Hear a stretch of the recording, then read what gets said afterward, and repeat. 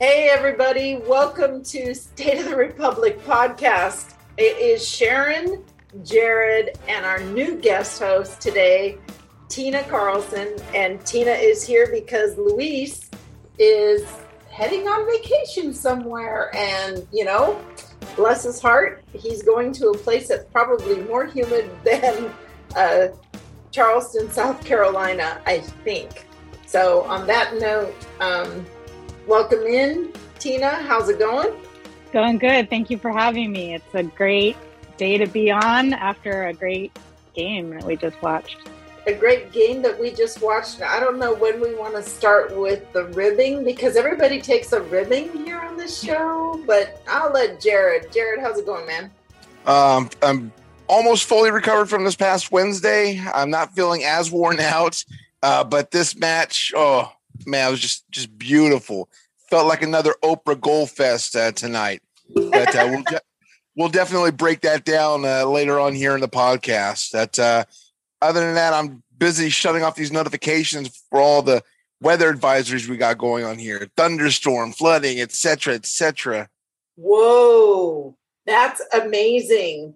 Yeah, we're getting a little bit of cloud cover here in the Sacramento region, but I don't see it as anything quite like what you're getting. You're in monsoon season there, correct?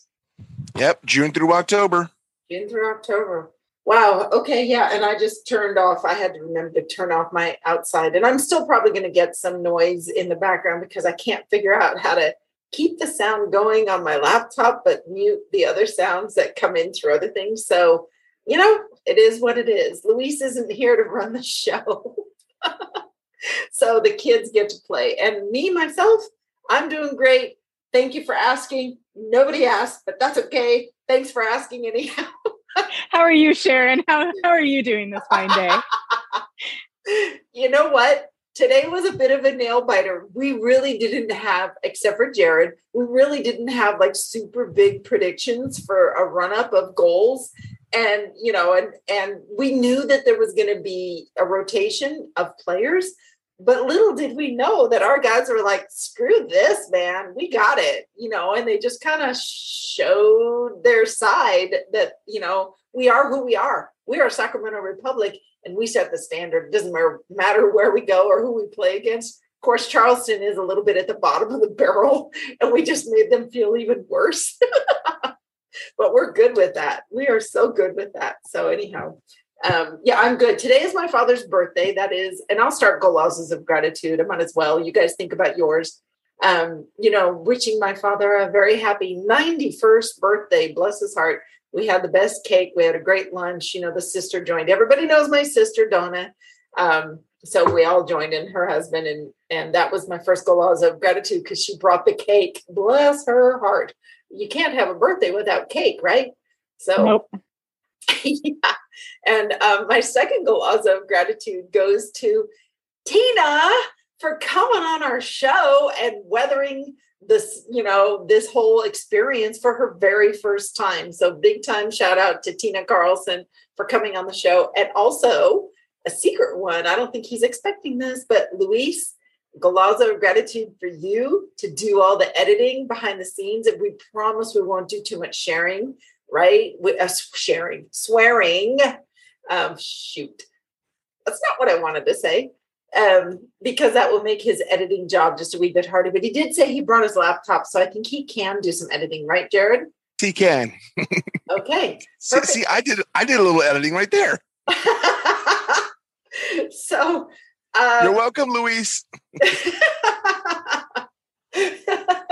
I think I caught Jared off guard. He was on mute, and I think he was like, "Oh, she's talking to me." So anyhow, hey, let's go to Tina. What about your golazes of gratitude today? What you got?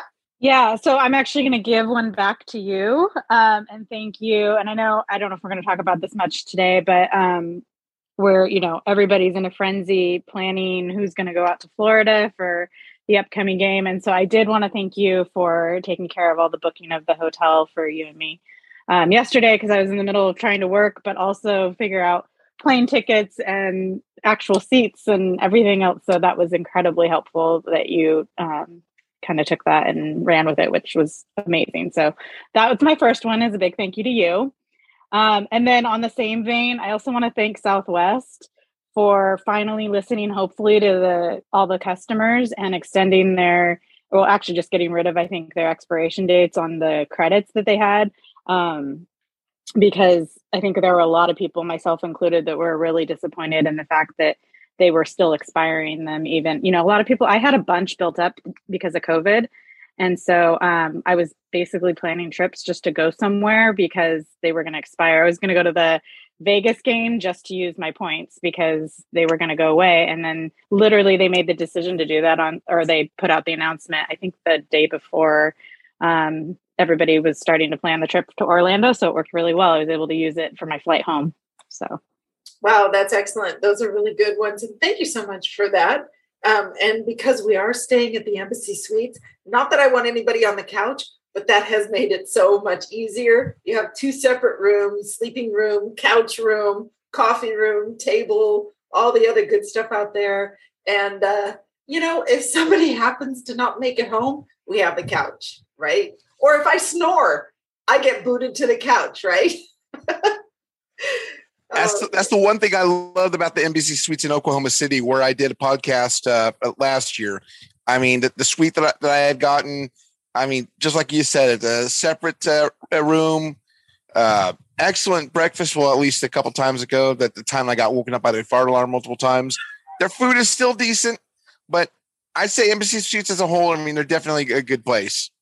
As a whole, some of them are they're a little old, and I'm certain the one that we're going to be staying at isn't freshly new. But you know what? At the end of the day, it's not as expensive as, everybody's going to go to either the Aloft or the Embassy Suites or Airbnb, and that's really cool.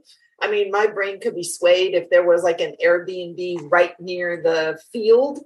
I mean, my brain could be swayed to, a decent Airbnb if the costs were, reasonable. But at the end of the day, to be where we are, it's literally just a walk not across the freeway, but under the freeway to the stadium. Makes it so easy for the whole experience and, whatever. It's going to be great. So moving on. Jared, what are your golazos of gratitude? Go for it, bud. Okay, so I'm going to touch up on some golazos that I might have missed out on Thursday because I was so worn out. First of all, golazos of gratitude to Sharon for Wednesday for splitting the pizza, and then also for allowing me to take care of her remaining lemonade, special lemonade. So, which actually wasn't that bad, over there. Golazos of gratitude to Tina for joining us today, given the fact that Luis is scouting out postseason hangouts for Phoenix Rising FC since they won't be making the playoffs. I mean, so thank you very much for taking the time out to join us here. I also do want to give golazos of gratitude to Southwest, not necessarily for the flight credits expiration situation, but for the fact that they were having a point sale. I was about a little over 2,000 points short of buying one of the flights to Orlando, but they were having a 40% off special if you buy 3,000 or more points. So instead of paying $320 some odd for a round trip, I paid the $54 for the extra points, the $5.60 tax, and then $173 or so for the flight back. So I ended up saving $87 doing it that way. So that's going to be more I'm going to be spending on Publix subs a block away from y'all's hotel when I fly back. Dude, you have got to take us all there. We've got to find that right time. Oh, yes. And I don't care if it's the day after the match or whatever, because some of us aren't going to come home right away. Or, well, we'll talk about that here in a second. But, I would love to indulge. You talk so much about it. Tina and I are rooming together. Luis, maybe he'll be on our couch. We also found out that Crash is going, and he's booked in at the Embassy Suites. Talking is hard. Embassy Suites. And maybe we should see if he needs a roommate. Maybe that's where Luis can land is, to be a roommate with Crash. Wouldn't that be dandy? If Crash is cool with that. Yeah. Could see about that. Yeah. Hey, anything else, Jared? Are you good? Well, also to my manager for giving me the verbal okay for the time off. I mean, it's was pretty far off, given the fact that it's first full week of September, but that just set everything off to get everything going. The airfare, the tickets, and then also Guazzo's gratitude to Scott for letting me bunk with him over at the Loft as well. So thank you loads. I know, that's so awesome. Scott coming through for the lodging. I know he wants to have a lot of people stay there at the Aloft, and some are. So it's really cool. We'll have plenty of camaraderie no matter where we are, because I think the Aloft, Tina, isn't it just kind of like 5 blocks away from our hotel, something like that? I think it's pretty close, yeah. Yeah. So there'll be plenty of opportunity for us to, for everybody who's traveling from Sacramento to hobnob together and go get Moscow Mules and go get Publix and go get, just be together. This is incredible. So just real quick before we dive into everything, listen, if you're not following us on social media, please do. We're on every platform you can think of. Just Google State of the Republic podcast. We appreciate everybody listening and commenting. Look at our website. It's called Sac Soccer Pod. Yeah, sacsoccerpod.com. And, jump in, take a look, comment, do whatever. Just, the more you follow and the more we find material for, especially if there's questions or whatnot. We really appreciate that. And we have so much fun doing these podcasts, either after the games or before the games or interviewing people. And oh my goodness, I got to tell everybody that 100th episode is going to drop next week. And next week, meaning like coming up this coming week, it's going to drop. And we're so excited. We've got some killer interviews. Not going to tell you who they are, but as soon as we drop the pod, you'll see who we've gotten on our show. It's people and it's people that you've heard from before. It's so killer. We're so excited to have 100th episodes. So stay tuned for that. And we'll talk about that at the very end too. We'll make another plug for the 100th episode pod. So on that note, I know we're all still very high on the US Open Cup, and looking at who we've brought in recently, we've brought in a couple folks. We talked a little bit about Lee Desmond. We talked a little bit about Deshaun Brown, and he actually saw some minutes today. We'll talk about him in a sec.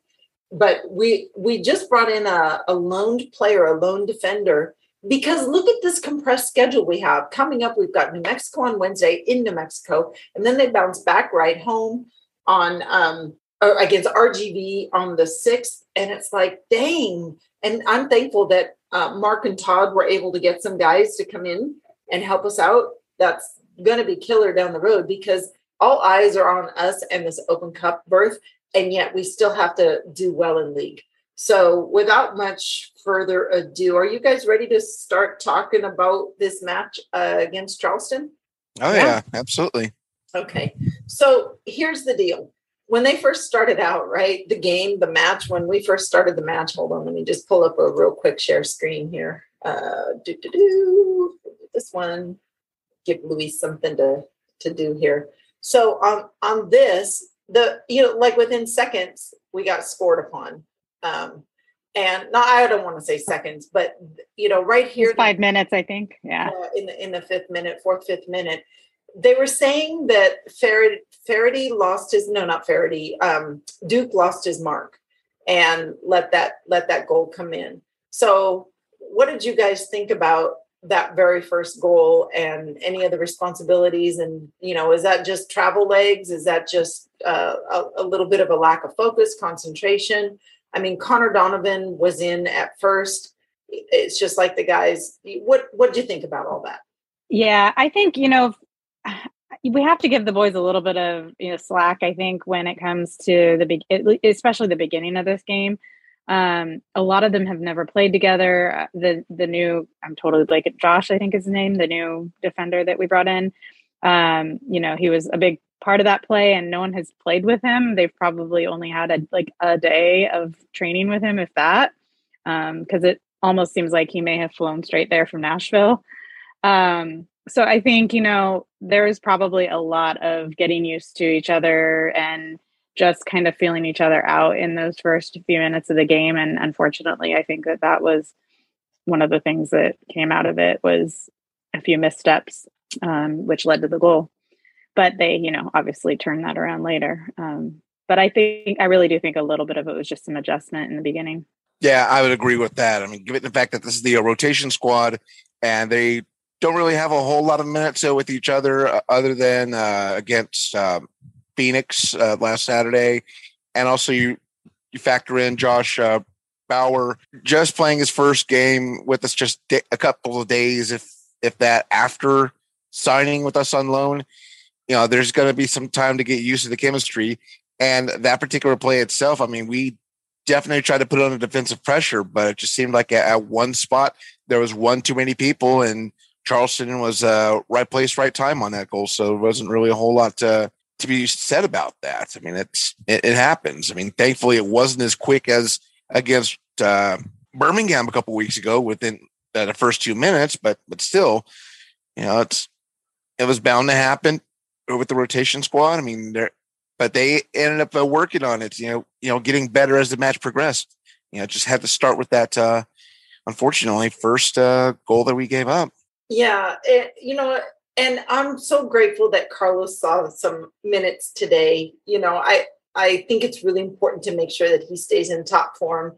And, he's got to see these sorts of things. He's got to see the creation of the attack coming at him, and he's got to see the gaps and the holes, because, you can't rely totally on Connor Donovan, Lee Desmond, or any of our center backs to explain the process as it's coming at them. You really need your keeper to do that. So the more minutes that Carlos sees, the better he will be for us in those instances where we have to pull him in. So, good observations, and having the new defender coming in, I think it was great that we were able to bring in somebody to give us a break, to give our guys a little bit of a break. So right away, Emil Cuello, let's play that one in the 16th minute. It was debatable initially whether it was an own goal. So here we go. We've got Nick Ross taking this beautiful corner kick, right? He's setting up, getting ready to do this corner kick, right? And, Emil gets on. We love Emil Cuello. Emil gets on the header. It goes in. It initially looks like a deflection. And then the excitement turns to, wait a minute, are you sure? Because there was an initial call that it was a own goal, a deflection and an own goal, but it was going in anyhow. So I think that's why it was called for Emil Cuello to get the goal, because it did touch one of the other defenders, but the ball was going in anyhow. So I think that was why they called it a Cuello goal. So not much to say about that, except for yay, Emil, he needed to get that. And he actually was quite stellar in the match, because there was a goal shortly after that he set up with Luther, right? Mm-hmm. And it was from Emil. So I think we're actually watching an equalizer. So this is so the second goal that we scored, it was a pop-up from Emil that Luther just nicely slotted in the net. And we all love Luther because we need him to be confident, right? So what did you guys think about the Emil to Cuello to Luther assist and goal? You want to go first, Jared? Just seeing how this progressed, I mean, it definitely spoke volumes, the fact that we were in there striking. I mean, we weren't just laying up in the cut looking for opportunities. I mean, they just ran in there, saw the opportunity, got in numbers, and then Luther just sings us this goal right here from that sharp of an angle. And, of course, getting the assist from Emil, beautiful passing opportunity right there. So I'm just glad we were able to strike back, take the lead, and then move forward. What do you think, Tina? Yeah, and I think it was a good build-up from Cuello having, not just scored a goal, but he had scored previously to that. So it was a good build-up for him, help boost his confidence. He hasn't been getting a ton of playing time lately. So I think it's really great that he's out there being part of all these plays and being a playmaker. So, and I think it's good for Luther too. He tends to be a late sub a lot of times. So I think it's just really good that these guys who haven't been getting maybe as much time are getting in there and then also making plays and getting scores in the process. Right. And, I think it's critical that these guys, like we've been talking, in a rotation, everybody needs to get their feet on the ball and they need to feel the field. And they need to feel the players around them, especially if, we are having a rotation. And it was interesting. Nick Ross played the full 90 today, and it was a beautiful scene to have him do that. But if you think about the guys that were rested, it was Dan Casey. We had Jack Gurr resting. We had Roro staying home. Keko stayed home. So we had some guys that got a chance to rest. And that's important to have, this other squad. And even though we'll get to it at halftime, we'll talk a little bit about the subs or the rotation in from the bench. We had a couple of really good defenders. Lee, it's almost like, I swear to God, behind the scenes, Connor Donovan and Lee must have done a Rochambeau as to who was going to start as the primary center back / captainy kind of guy, right? To marshal the new guys and to, kind of keep things going and keep the flow going. And at the last minute, there was a lineup change. Lee Desmond was shown as in the starting 11. And then what we saw on the field was Connor Donovan. And like Adam and Rob McAllister were like thinking, what was the deal? What's the deal? What's going on with Lee? And I was thinking to myself, they just Rochambeau'd at the last minute to decide who was going to take the starting, lead in the back, because you don't want to have them both playing 90. Come on, they both just did a massive performance last Wednesday. So it was kind of cool to see, that Lee came on in the second half and Connor got a chance to breathe. It was I don't know. I always find humor in a little bit of maybe thinking about what could possibly have gone on behind the scenes with respect to that. I'm sorry. I know I'm a 90s team, but there's only one thing I think about when I hear the word Rochambeau: South Park. So I know, Sharon, you're intending a different thing, but I'm sorry. There's only one thing that comes to the brain when I hear that word, and it's not fun. Okay. There's that. You're going to have to put a meme up there somewhere. Rock, scissors, paper. How about that? Does that make better sense? Was it rock, scissors, paper, Spock, lizard, or lizard, Spock? I forget which one, how the last two go. Tina, do you remember how that one goes? I think it's rock, paper, scissors specifically. Right. I don't know about the other end piece. Rock, paper, scissors, lizard, Spock, I think. Yeah. I don't know who added and why they added lizard, Spock, but I don't even know how. I mean, I know how you do, Spock, but I don't know how you do lizard. So, and I don't know which is higher, lizard or Spock. Hey, we haven't talked about food yet, except for Publix, and we only gave that just a tiny bit of airplay. Now we're talking about lizard, Spock, and this is a soccer podcast. But when sometimes you're thinking about how things go, you have the rock, paper, scissors, whole Rochambeau thing going on behind the scenes for things that go first, picking sides, all of that. So that's how that got to that point. Sorry, Luis. I don't know if that's like a massive edit or if we can just keep going. All right, we'll keep going. So that was our 2-1, and that gave us like massive confidence. And so in the meantime, I'm thinking pod dinner winner, and I'm thinking, hold this score. Let's just stay at 2-1. But it was only we're only in the first half, and our guys looked pretty promising. And so I just kind of had that sinking feeling like, oh, well, maybe it won't, maybe things will be different. And sure enough, my hope was dashed, because in the 42nd minute, Charleston Battery tied it up. And this was the weirdest freaking goal. There was so much chatter behind the scenes that that the player was offside. But at the end of the game, when Adam and Rob were doing highlights, they said that the player was barely onside, like he was a hair onside, even though it looked like he was freaking 3 feet offside. What did you guys think about Charleston's goal? What were your thoughts on the next Charleston goal, Tina? I think I didn't really question it. I think it was, like you said, Adam or someone had made a comment about him being offsides at the time. To me, it looked like it was close, but yeah, that shot right there, it looks like he may have been past the last defender, but I think it's Duke back there. But I don't know. I mean, in the end, it's hard to get upset about it when we know we won at this point. If it had been the difference maker, maybe then, there'd be more to worry about. Yeah, I mean, it looked real close as far as offside goes, but without having VAR or anything like that, we just unfortunately are at the mercy of the referee's decision, and they somehow spot it was just centimeters onside still and let the goal go. So, but it is what it is. We just have to move forward with it, right? Looking at this over and over and over, especially in real time, the first camera angle, he was offsides. He seriously was offsides until the ball rebounded off of Carlos. And it used to be that once a defender played it, this was a long time ago, and I doubt the rules are still the same, but it was like once a defender played it, it was deemed like a live. The ball was deemed to be live, if you know what I mean. Does that make sense?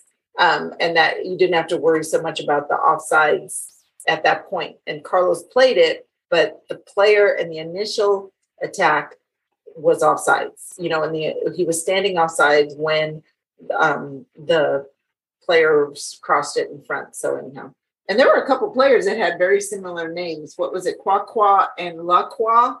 I thought that was interesting. Jane pointed out, that it's got to be hard for the announcers to say that Lacroix was marking Kwakwa and all of those sounds coming out. I would totally screw that up, but I don't have to worry about that because I'm not a game announcer. Yeah.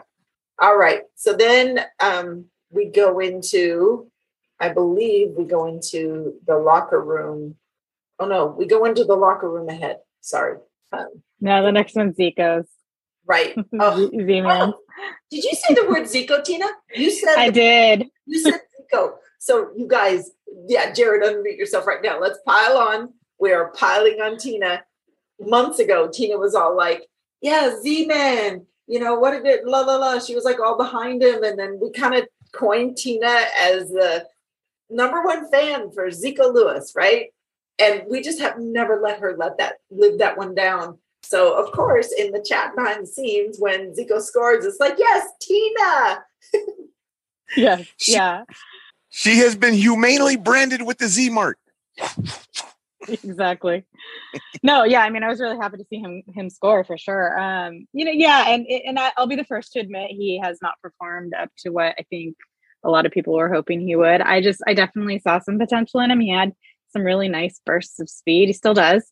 But in some of the past games where he was given the opportunity to start and he wasn't really panning out quite the way I think that we all hoped. But I was really glad to see him get that. He was in the right place. He had a perfect run.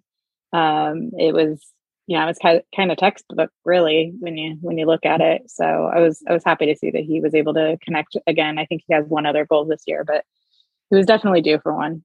And who set him up and who played out of his mind today was Luther. Yeah.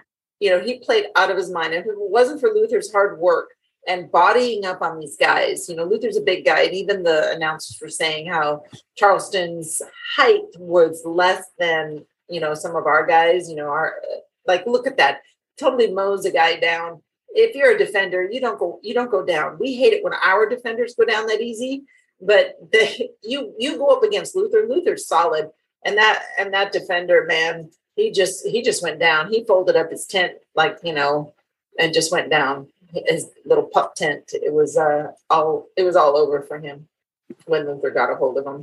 He spun him, and Zico just knew exactly where to go. And it's interesting. So Zico put it back the way that the ball came. The ball came in from our left side. And Zico went back to the left side because typically when a goalkeeper is tracking across the goal, they're off on the wrong foot. They're on their away foot.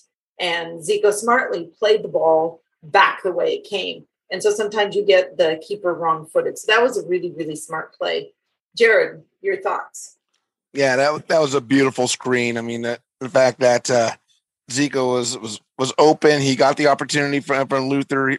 Luther just punched it in, and then Zico, did his thing, finally got that goal. And I agree with Tina. I mean, we were kind of having a little high expectation from Zico, and, some things happen, and might not be able to carry them out immediately, but he is just getting better and better this year. And it's finally paid off. And he's got this goal that we so desperately needed. So definitely things are going on the up and up for Zico. We're definitely glad. Yeah, excellent. So just before halftime, the first yellow card was issued, and I'm sure it was a frustration yellow card because it was issued in it was in 45 plus 2 minutes. So that was kind of cool that they were issued a yellow card, but then at the end of the game, I think we ended up with either 2 or 3. We'll figure that one out here in a second. But so coming into the second half of this match, by the way, I love listening to, the announcers for Fox 40, Adam and Rob break things down at halftime for us because it actually helps us digest the game a little better and get a little bit smarter because there was a lot of good information that happened there. Okay. So we get barely into the second half, right? And we have one of our favorite hometown boys gets a chance on the ball in the 48th minute. And it's a wonderful setup here. It was a little bit of a deflection. Matt LaGrassa doesn't take the ball back the way it was coming, which is typical when they tell you when you're shooting. He saw an empty near post, and that's exactly where he went.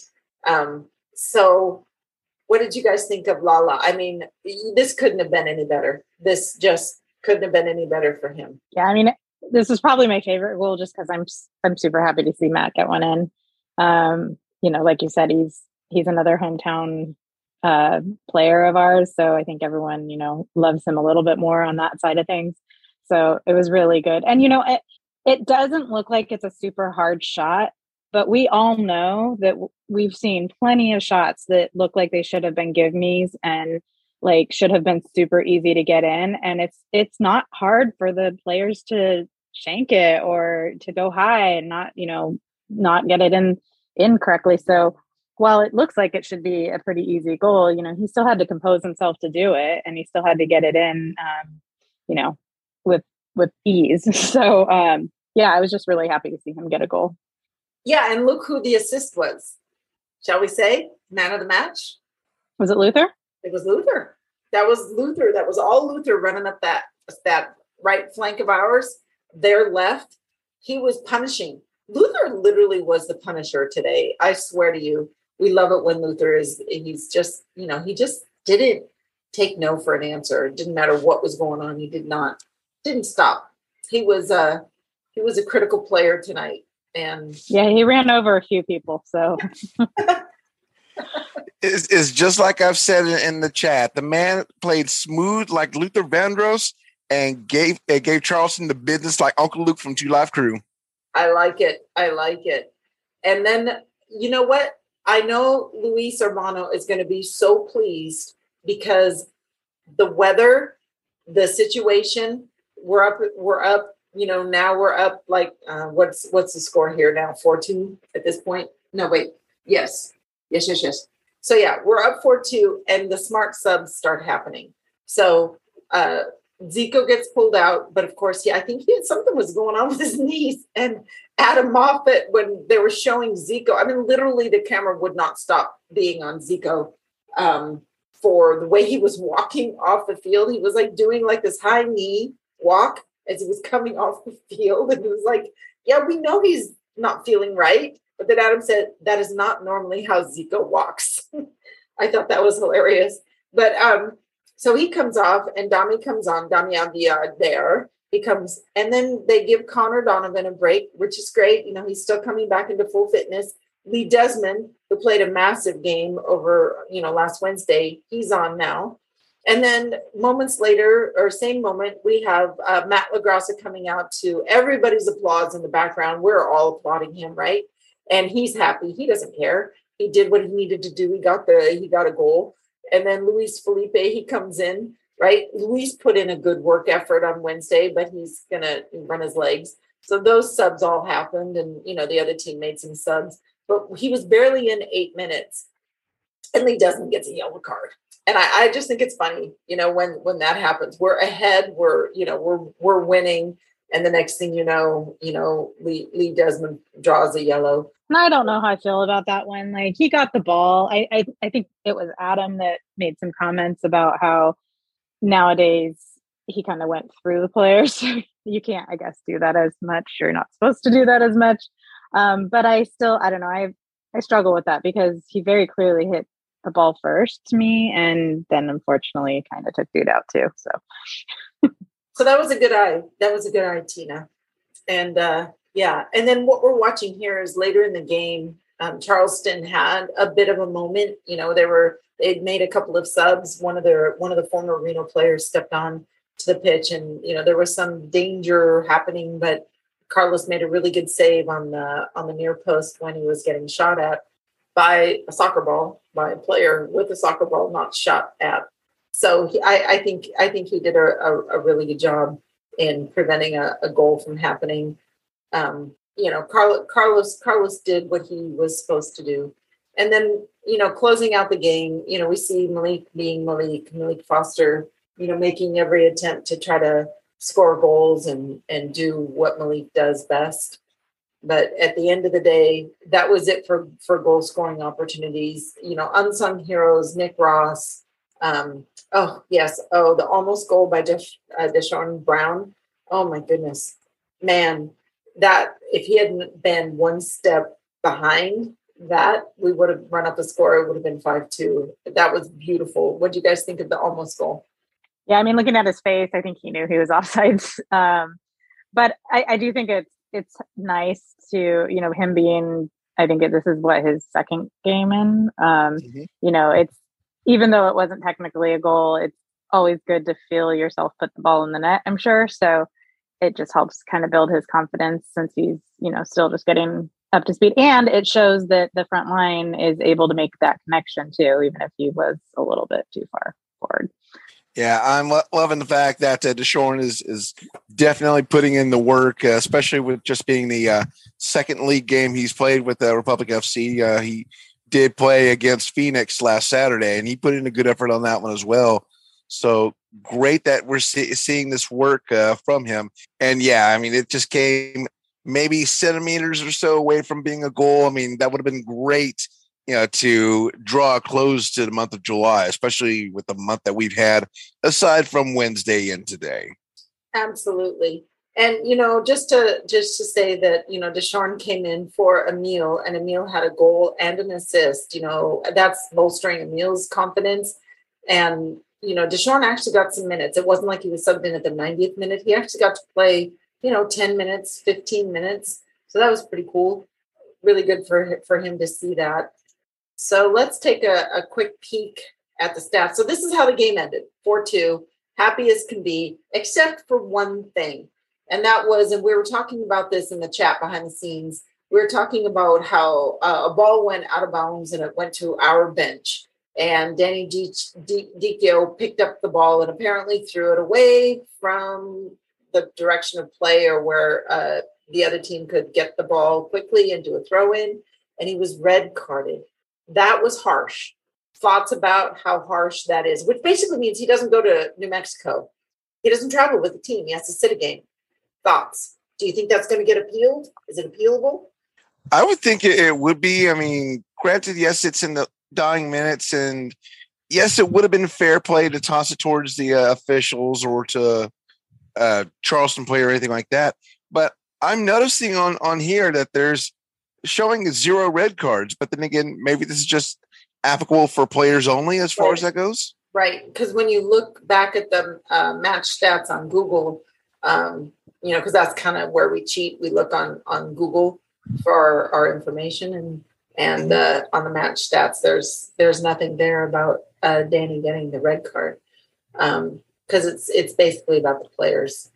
Yeah, I mean, I think they'll probably attempt an appeal as far as that goes, but I mean, I don't know, it just seems a little ticky-tacky. I mean, I get why they want to call it. I mean, with as little time as they had left, I mean, really, did Charleston even have a chance of scoring 2 goals to at least make it up? I mean, let's be real. Yeah. I think he was the ref was probably proving a point.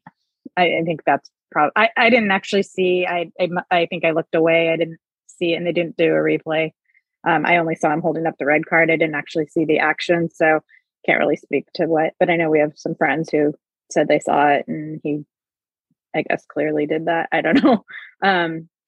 But yeah, I mean, I would say it's probably the ref just making a point, but, you got a point there. And it's funny, we just watched a play, which was the play that occurred right after Danny was ejected. It was the throw-in that finally got to happen after Danny was ejected on the red card. But I'm hoping that, we'll appeal that. But we also joked, or I did, about having, if you can't have Danny Dichio travel with the team on Wednesday, why not just throw Todd Donovan into the mix and see if he can't be sitting on the bench, because you're allowed to have so many, he is the GM. He could technically sit on the bench and be part of the staff on the bench in New Mexico. It's like, if we all vote, let's all vote. Todd Donovan has to travel if Danny cannot. That would be awesome, right? Having Todd on the bench. What do you think? Yeah, I think, he's already built that rapport with the players too. So slide him right into that spot for a game. Yeah, just get him on the bench. Maybe have maybe a bib just in case he needs to go on. Hell, I mean, it's still season. Maybe give him a couple of Hatch chili peppers. On the side. Gotta eat. That's funny. That's really good. Let me just pull up. So on the match stats using Google, because we always use Google, we love cheating on Google or cheating with Google. It showed that we had less possession, we had less completed passes, we had fewer corner kicks, and we still came away with 4-2 win. What do you guys think about that? I'll be honest. Every time I see possession listed, half the time it's a game that I've watched, and to me, it looks like we had way more possession. So obviously, I'm not seeing something the same way that it's being calculated. I'll say this one. I mean, I think it looked pretty evenly split in the first half. Specifically, we weren't winning some of those first balls, at least not initially. So I can see how maybe that gave a little bit of an edge to Charleston from that perspective. Although we did a much, much better job the second half. I mean, we started winning the balls, which obviously shows in the score. But. Well, it's going to be like possession doesn't really matter for us. I mean, last Saturday against Phoenix pretty much had the lion's share of possession in first half and a good chunk of the second half. But, this time around, we had less possession, but it didn't matter because we were able to get 4 of those shots in, and we're bringing home the 3 points. So, I don't know. Maybe possession isn't too much of a big thing lately. Good point. Listen, so looking really quick at the standings, I thought we were in 5th place, but what just happened? El Paso started their game, and the USL's website always shows the current play status. So El Paso started playing at 6:30. So we were in 5th place, and then right as our game ended, El Paso started. So if they're tied right now with whoever they're playing, they're going to give them 1 point. If they lose this game, they'll drop back down below us. It looks like if they tie, they'll stay above us probably. Oh, thank you. Right. I didn't realize that El Paso had already started their match. So good. Yeah. Good catch. So looking real quick at the standings, because I know that Luis would want us to do this. We've got San Antonio in first place with 21 points or 21 games played and 50 points. It's like an amazing record. Good for them, but we hate them, whatever. And then Colorado Springs, which, I mean, these teams, except for New Mexico United, these teams have all lined up with Rob McAllister. I keep saying that. Rob McAllister predicted this mix. Not New Mexico necessarily. I don't think he had them in the top 5 or 6, but all of these others, he sure did. He had San Antonio and Colorado Springs being right there in 1 and 2, but the form for Colorado has not been that good. San Antonio, last 5 matches, they've won. And then we've got San Diego Loyal in 3rd place. Last 2 matches, their run of form is really good. They've got 4 wins, 1 loss, 22 games played. So we've got 2 games in hand with respect to San Diego, and with respect to El Paso, we've got 4 games in hand because El Paso just started their 24th match today. We've only had 20 matches. and with 33 points. So if we even up the match played, we could, and continue winning our winning form, we could technically move ahead here. So, and then after San Diego is New Mexico United with 20 matches played, 35 points, and then El Paso with 24 matches and 34 points, and Sacramento with 20 and 33 points. And then the rest of, Las Vegas is still chomping at our heels, 22 matches, 32 points, but we've got 2 games in hand with them. And then LA Galaxy 2 has 23 matches and 31 points. So we're in good shape there. And then, we don't even need to look at the rest of the table. And it's kind of unfortunate. Monterey Bay FC was predicted to be at the bottom of the basement, just simply because they're a first-year team. And it's hard on a first-year team coming into that area of California. I mean, that Sacramento lucked out in 2014 when we first opened our season because we were able to get some incredible players to begin with. And I don't think Monterey Bay FC has the same caliber. They have a great coach, but the caliber of players as a mix, I don't think is quite what we had when we first started league. So any thoughts on the standings, guys? Although their last 5 games aren't horrible. Yeah, their last run of form is better. Yeah. Just real quick, as far as the time of recording of this match, we do have both San Antonio and LA Galaxy currently tied at 0 at the 78th minute. El Paso is tied with Lou City at the 48th minute, 0-0. Orange County is actually leading San Diego 1-0 at the 35th minute. And then towards the top and bottom of the standings, Phoenix and Colorado just started a few minutes ago at the 5th minute. They're 0-0. As for Las Vegas, they tied with Atlanta 1-1. So that's where we stand so far at the time of recording. So that'll hopefully give a little better word on the standings. But of course, we have to wait for those matches to end. But yeah, as far as Monterey, I think if Rafi Diaz had stayed healthy, that would have definitely give them a more fighting chance. We would probably be seeing them at 11th or 10th instead of dead last in the Western Conference. That's a very good point. It's just too bad about Rafi's shoulder. Really, really, really too bad about that whole incident that occurred where he had to have some repairs done. But at the end of the day, I look to Sacramento Republic. Our fitness. Let's kind of do a quick little rewind in our brain about last Wednesday. Last Wednesday was not kind heat-wise for the players. It wasn't as hot as it could have been, but our guys, only one player of ours showed any cramping during the match when their players on Kansas City, it was like 3 or 4 or 5 of them were totally cramped up.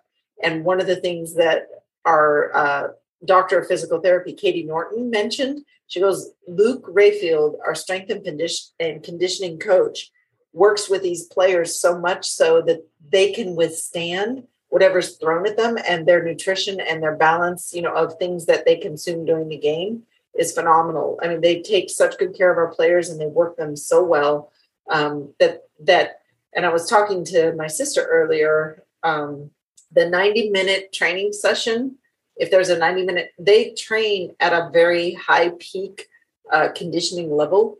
When Luke gets a hold of them for the first 20 minutes, and I shouldn't be divulging all the secrets, but I'm gonna for a second.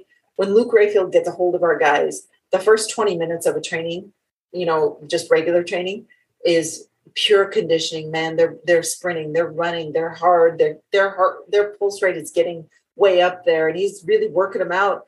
And then the coach, I honestly believe that he doesn't slack. I mean, it's like you're going to work hard through all of the drills, everything that they're running, so that you're mimicking match fitness. We had an interview with Emer Clementa about a year ago or so, where he was sharing a little bit about what Preki did to get the guys match fit during training sessions, and it really helped. And I believe that that's why we don't crater as easily, as other teams do, other players. I don't know. I think our fitness is just super.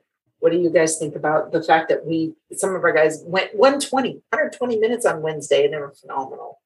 Yeah, I mean, that's what I was going to say is I don't think we can argue any of that. Most of those players went 120 minutes and still pulled out penalty kicks on top of it and won the game. So, I mean, I think the game is evidence that some of those guys are incredibly well fit right now.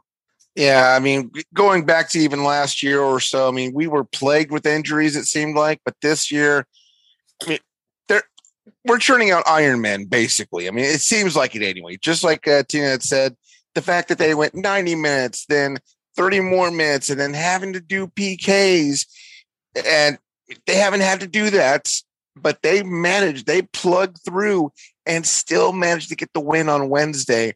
I mean, that just speaks volumes to the training and conditioning and wellness team that the club has. I mean, they are doing a phenomenal job, to say the least.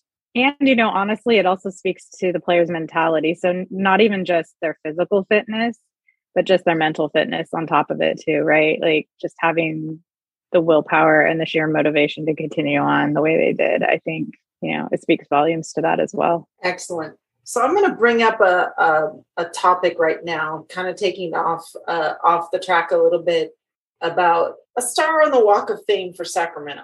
And I believe Roro needs to get a star on Sacramento's Walk of Fame. And I want to start a campaign that recognizes that man for everything he's done. You heard our broadcast announcers talk about he is probably the best athlete that we have ever produced for a Sacramento team. You just name the sports, name them all. I think of any athlete that played locally that has played here in Sacramento, there's only one. I mean, the man he's like an Iron Man. Who does what he does at his age, right? And so I'm starting a campaign right here and now. And if anybody's listening to this, Connor Sutton. Yeah, Louisa, you're going to have to put that noise in. I heard it. Okay, perfect. Thank you. Connor Sutton, please, let's get that something started. And I know, Tina, you also had an idea. Yeah, I totally agree with you. I mean, I don't know much about the Walk of Fame in Sacramento, but if, I don't know what's like involved with getting somebody on it, but I would say you'd probably have, tens of thousands of fans for sure behind that. Because not even just the fact that he's continuing to produce and lead and do what he's doing right now at his age, but you also have to go back and look at the first 2 seasons he was on the team as well and what he did for us. He was a pivotal piece of winning the championship that very first year, right? Especially those last few games and everything he did with those.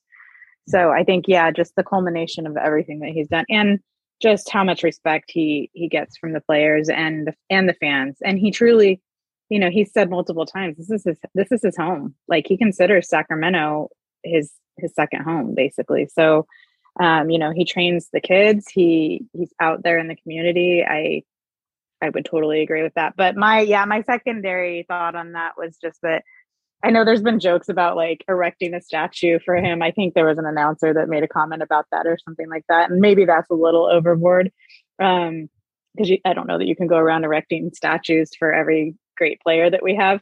But, they're going to be building a new stadium. And I absolutely think that it would be totally appropriate to, whether it's a plaque or a picture montage, whatever, it is. I don't think it would, I don't think you'd have a single fan that would complain if they put something up to honor Roro. And I think that they should probably retire his jersey too. Yep. Yeah, I would totally agree. I mean, I barely saw the Walk of Fame myself this past Thursday when I was walking around downtown, just killing off time. And I actually seen a couple of those entries. So I would say at minimum, Roro definitely needs to be on that Walk of Fame. I mean, since 2014, I mean, he's definitely made his mark here, made his mark in Sacramento. I mean, he's pretty much up in the status of LeVar Burton, Lady Bird Tower Records. He cemented his legacy in Sacramento with just these past few years alone. The man is a legendary status. And I'm sorry, Chris Webber, I love you still, but Roro's got you beat, sir. I mean, Roro brought us a championship. Come on. Exactly. That's why I'm saying.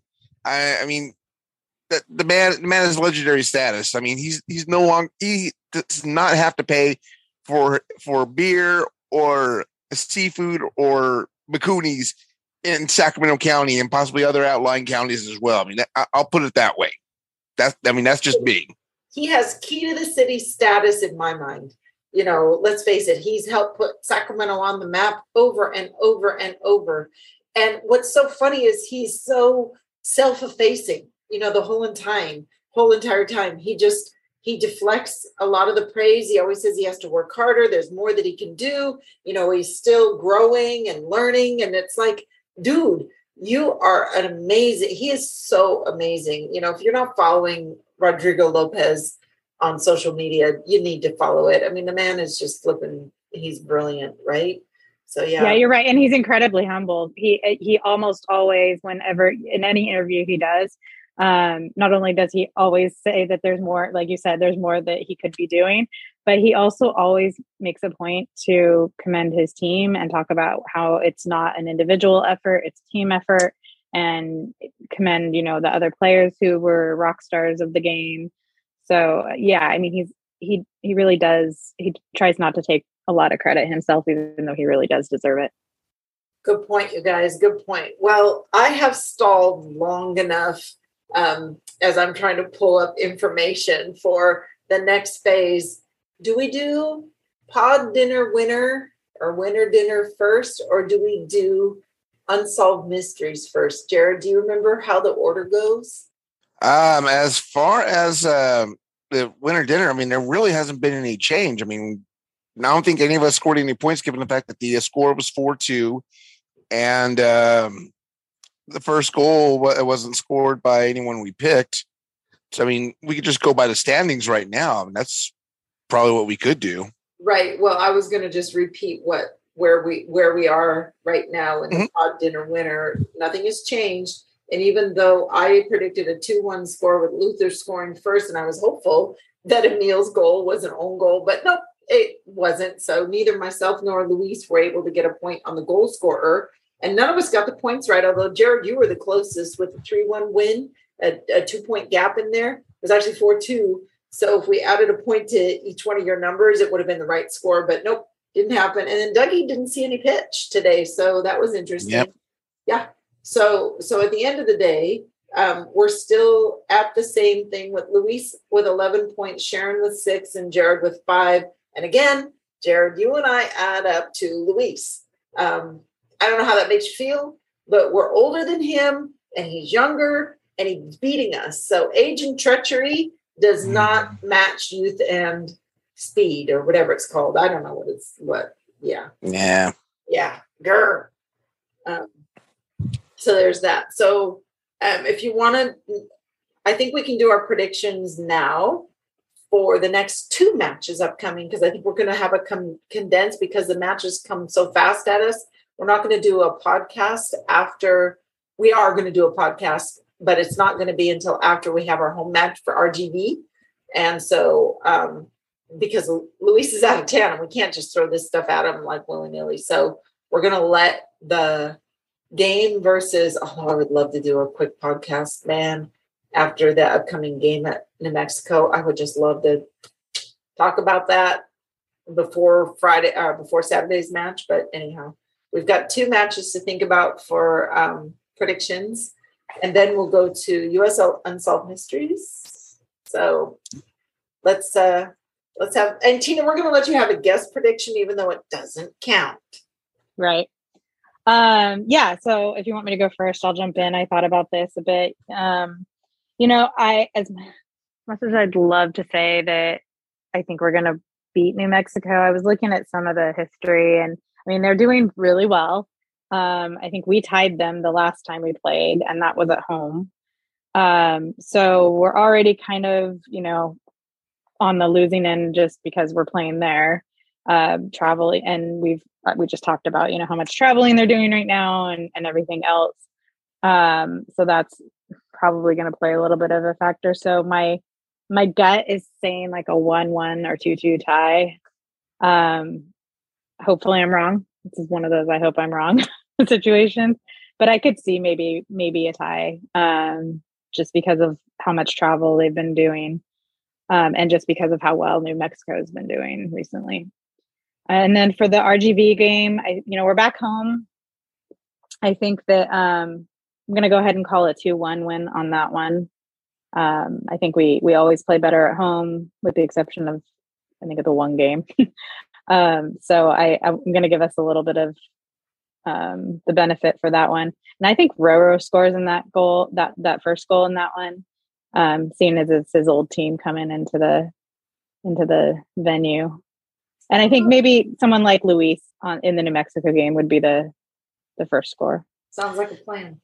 Jared, let's go to you, because I actually have Luis's predictions in my pocket. Let's go to you.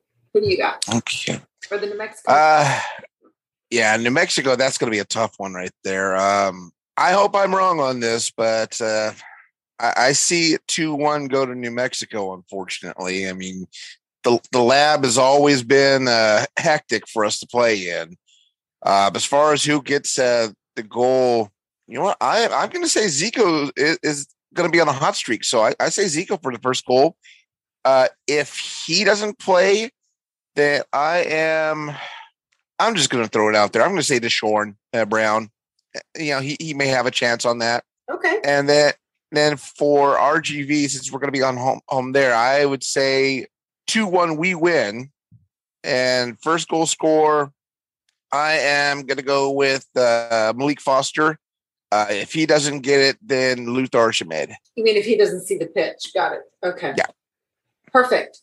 Well, my predictions, thank you so much for that, Jared and Tina. My predictions are New Mexico 1-1 tie, with Luther scoring the first goal. And if he sees no pitch, then I've got Dougie.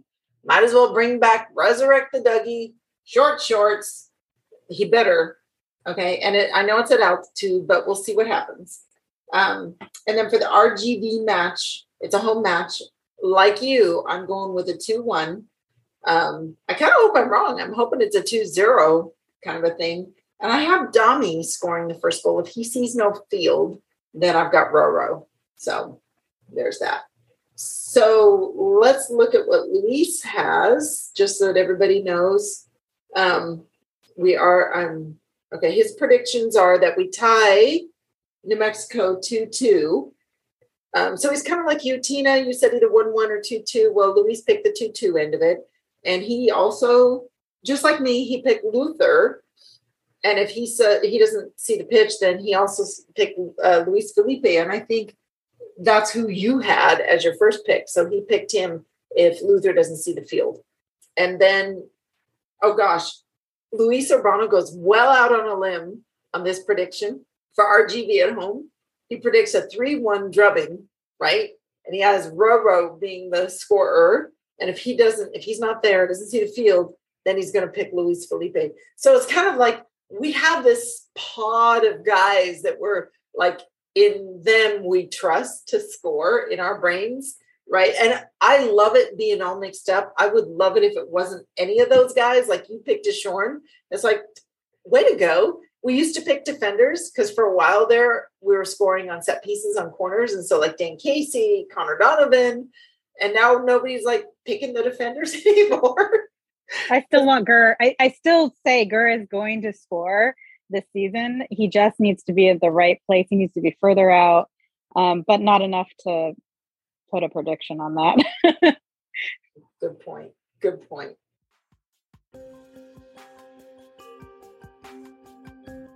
So we've done game analysis. We've done our predictions. Now it's time for our favorite segment. And I know Luis Urbano is cueing the music. I can hear it now.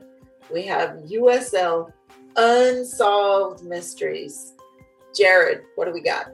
All right. Now, first of all, I do not need y'all calling the men with the jackets that let me hug myself when I speak on this. So, no, we're not doing that. We're not doing the tinfoil scarf thing. But oh my God, you're so funny. Stop.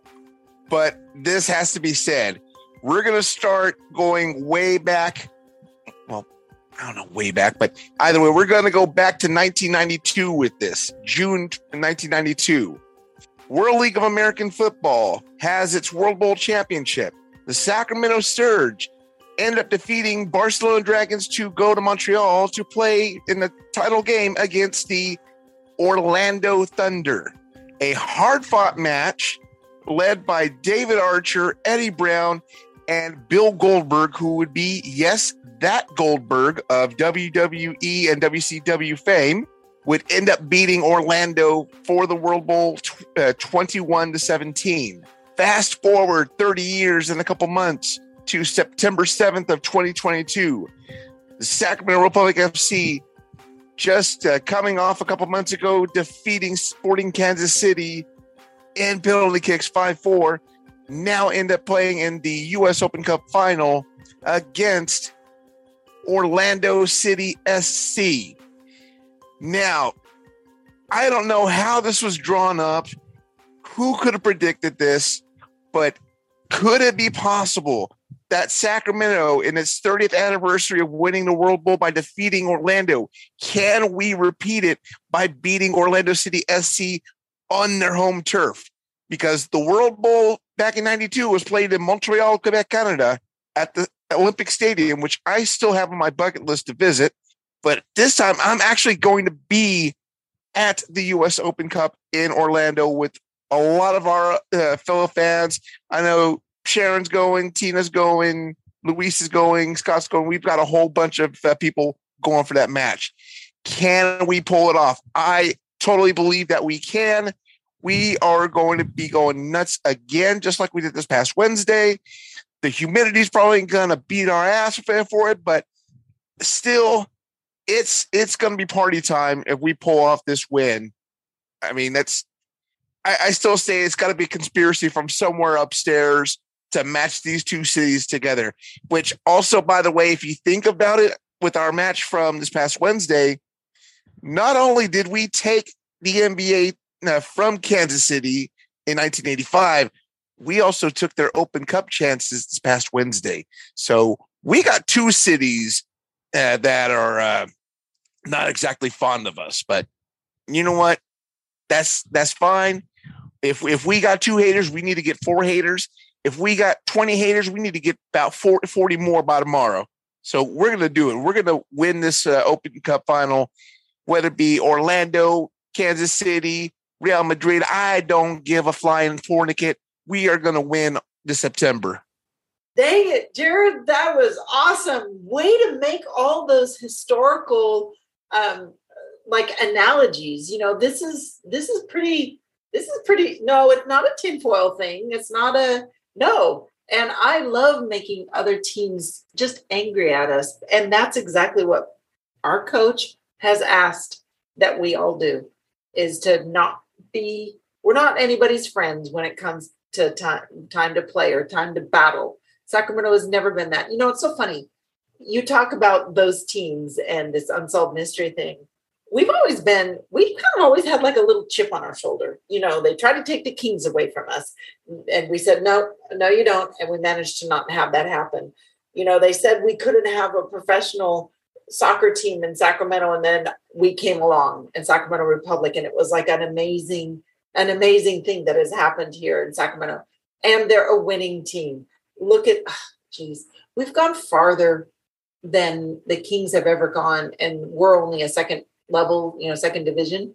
It's just incredible what we've done here. And the rumors are abuzz. We talked about it on our last podcast about investors now all of a sudden doing a head snap, looking our way. Can't hold back. That's the best news ever. And it just continues. Poor Todd Donovan fielding at least 20 interviews running up to the Open Cup, if not more, that we don't even know about. You told us that NPR was getting set to interview us. We're that kid. We're the kid. We're the wonder kid. Right, Jared?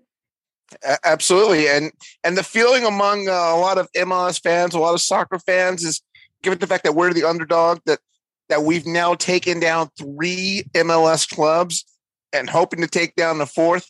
I mean, we're just seen as looking to overthrow the empire at this point with as much as the Republic FC have done on the field. I mean, first of all, taking down our closest neighbors in San Jose, and of course, taking down our regional foes in Los Angeles. Now we take down, a city that we've had some ties with, Kansas City, and then we can complete the four-way by beating Orlando, by closing the World Bowl loop.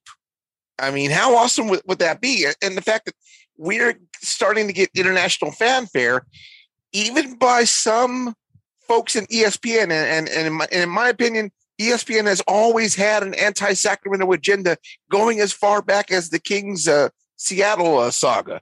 So the fact that the boys are doing all this work on the field and making ESPN do their head snap, I mean, that speaks volumes, especially NPR.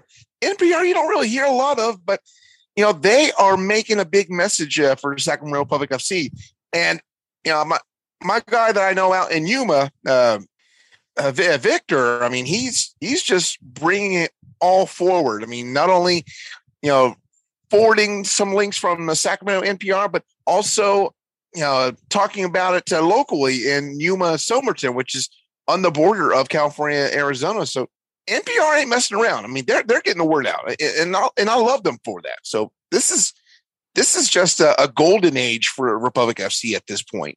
And Sacramento, you think about other capital cities, they're famous for other things, but now Sacramento is not only farm to fork, but we'll fork you. We're just going to fork you over MLS. So I didn't say it, Luis. You do not have to bleep that. That is not a bleepable offense. That was literally an analogy of farm to fork, right? Right, Tina? That was farm to fork. She can't even talk. Yep. Yeah. No, sorry. I was on mute. Yeah, no, that got me. Yeah, that was completely clean. Nothing wrong about that. But yeah, I would agree. I think that, I think we've already made our statement that we need to, just with how far we've gotten at this point in time. I mean, I think you even mentioned this in one of your interviews, icing on the cake if we can get MLS, or icing on the cake if we win this. I mean, we're going in the underdogs. Doesn't mean we can't win, though. And that would be amazing. But I think we've made a statement as a city and as a club, just with what we've done so far and where we've gotten to this point. We are the fabric of Sacramento now. We're so part of the tapestry of this indomitable city.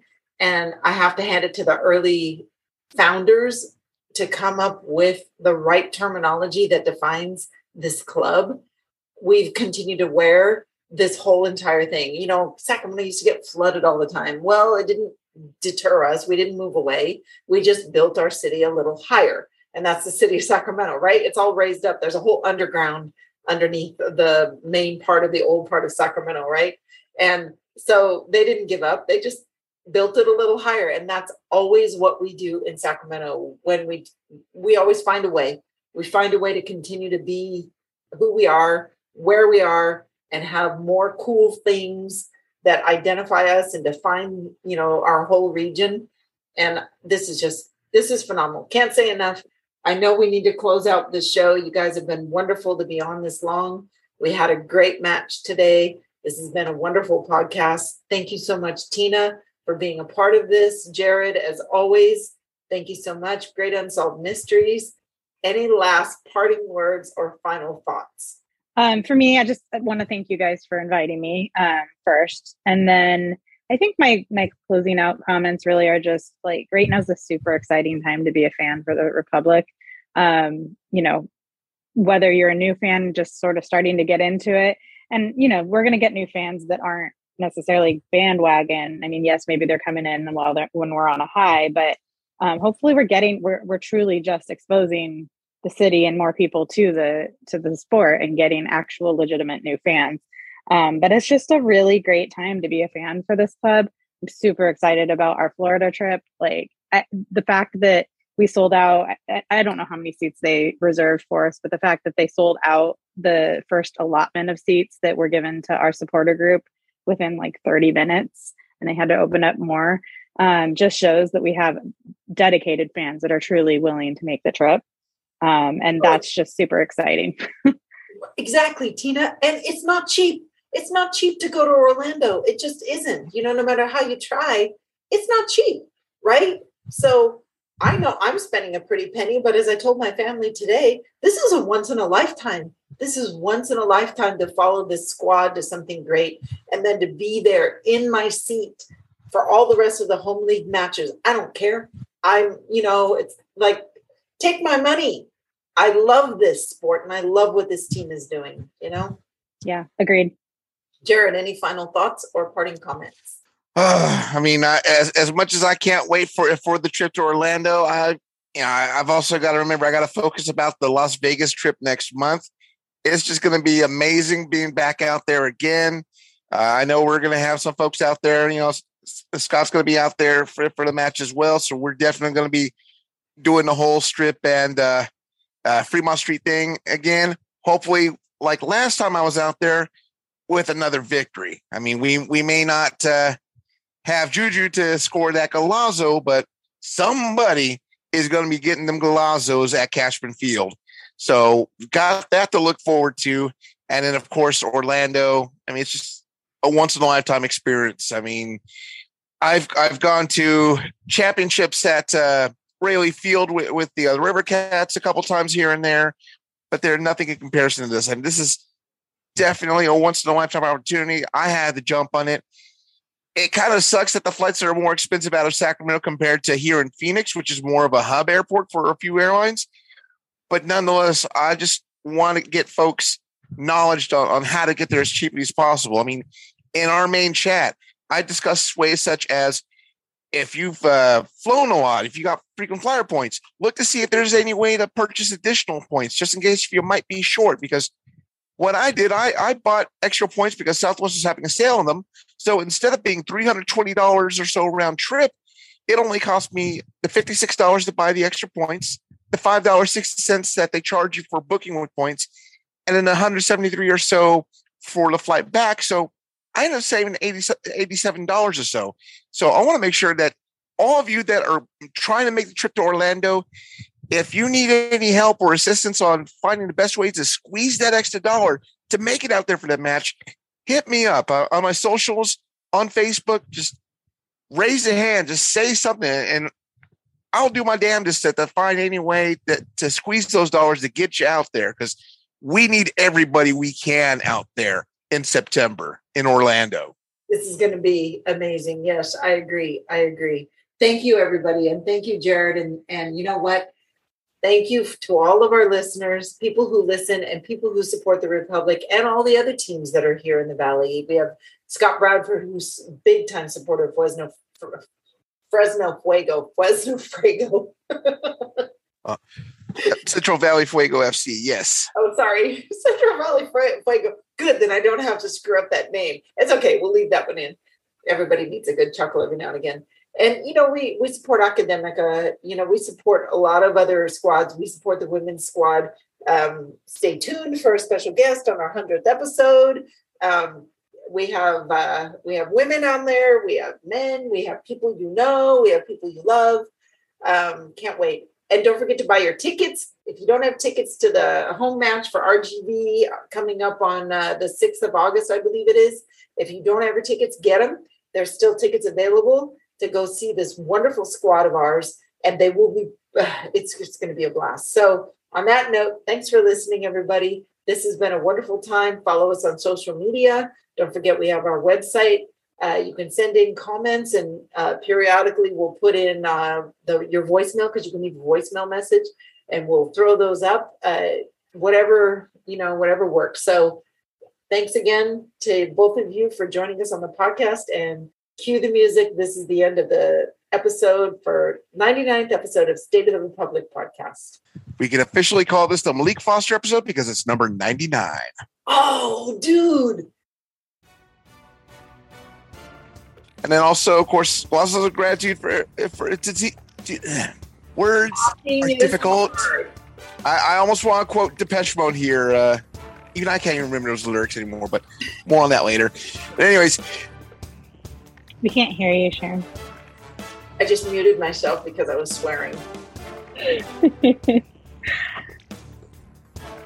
Okay, guys, any last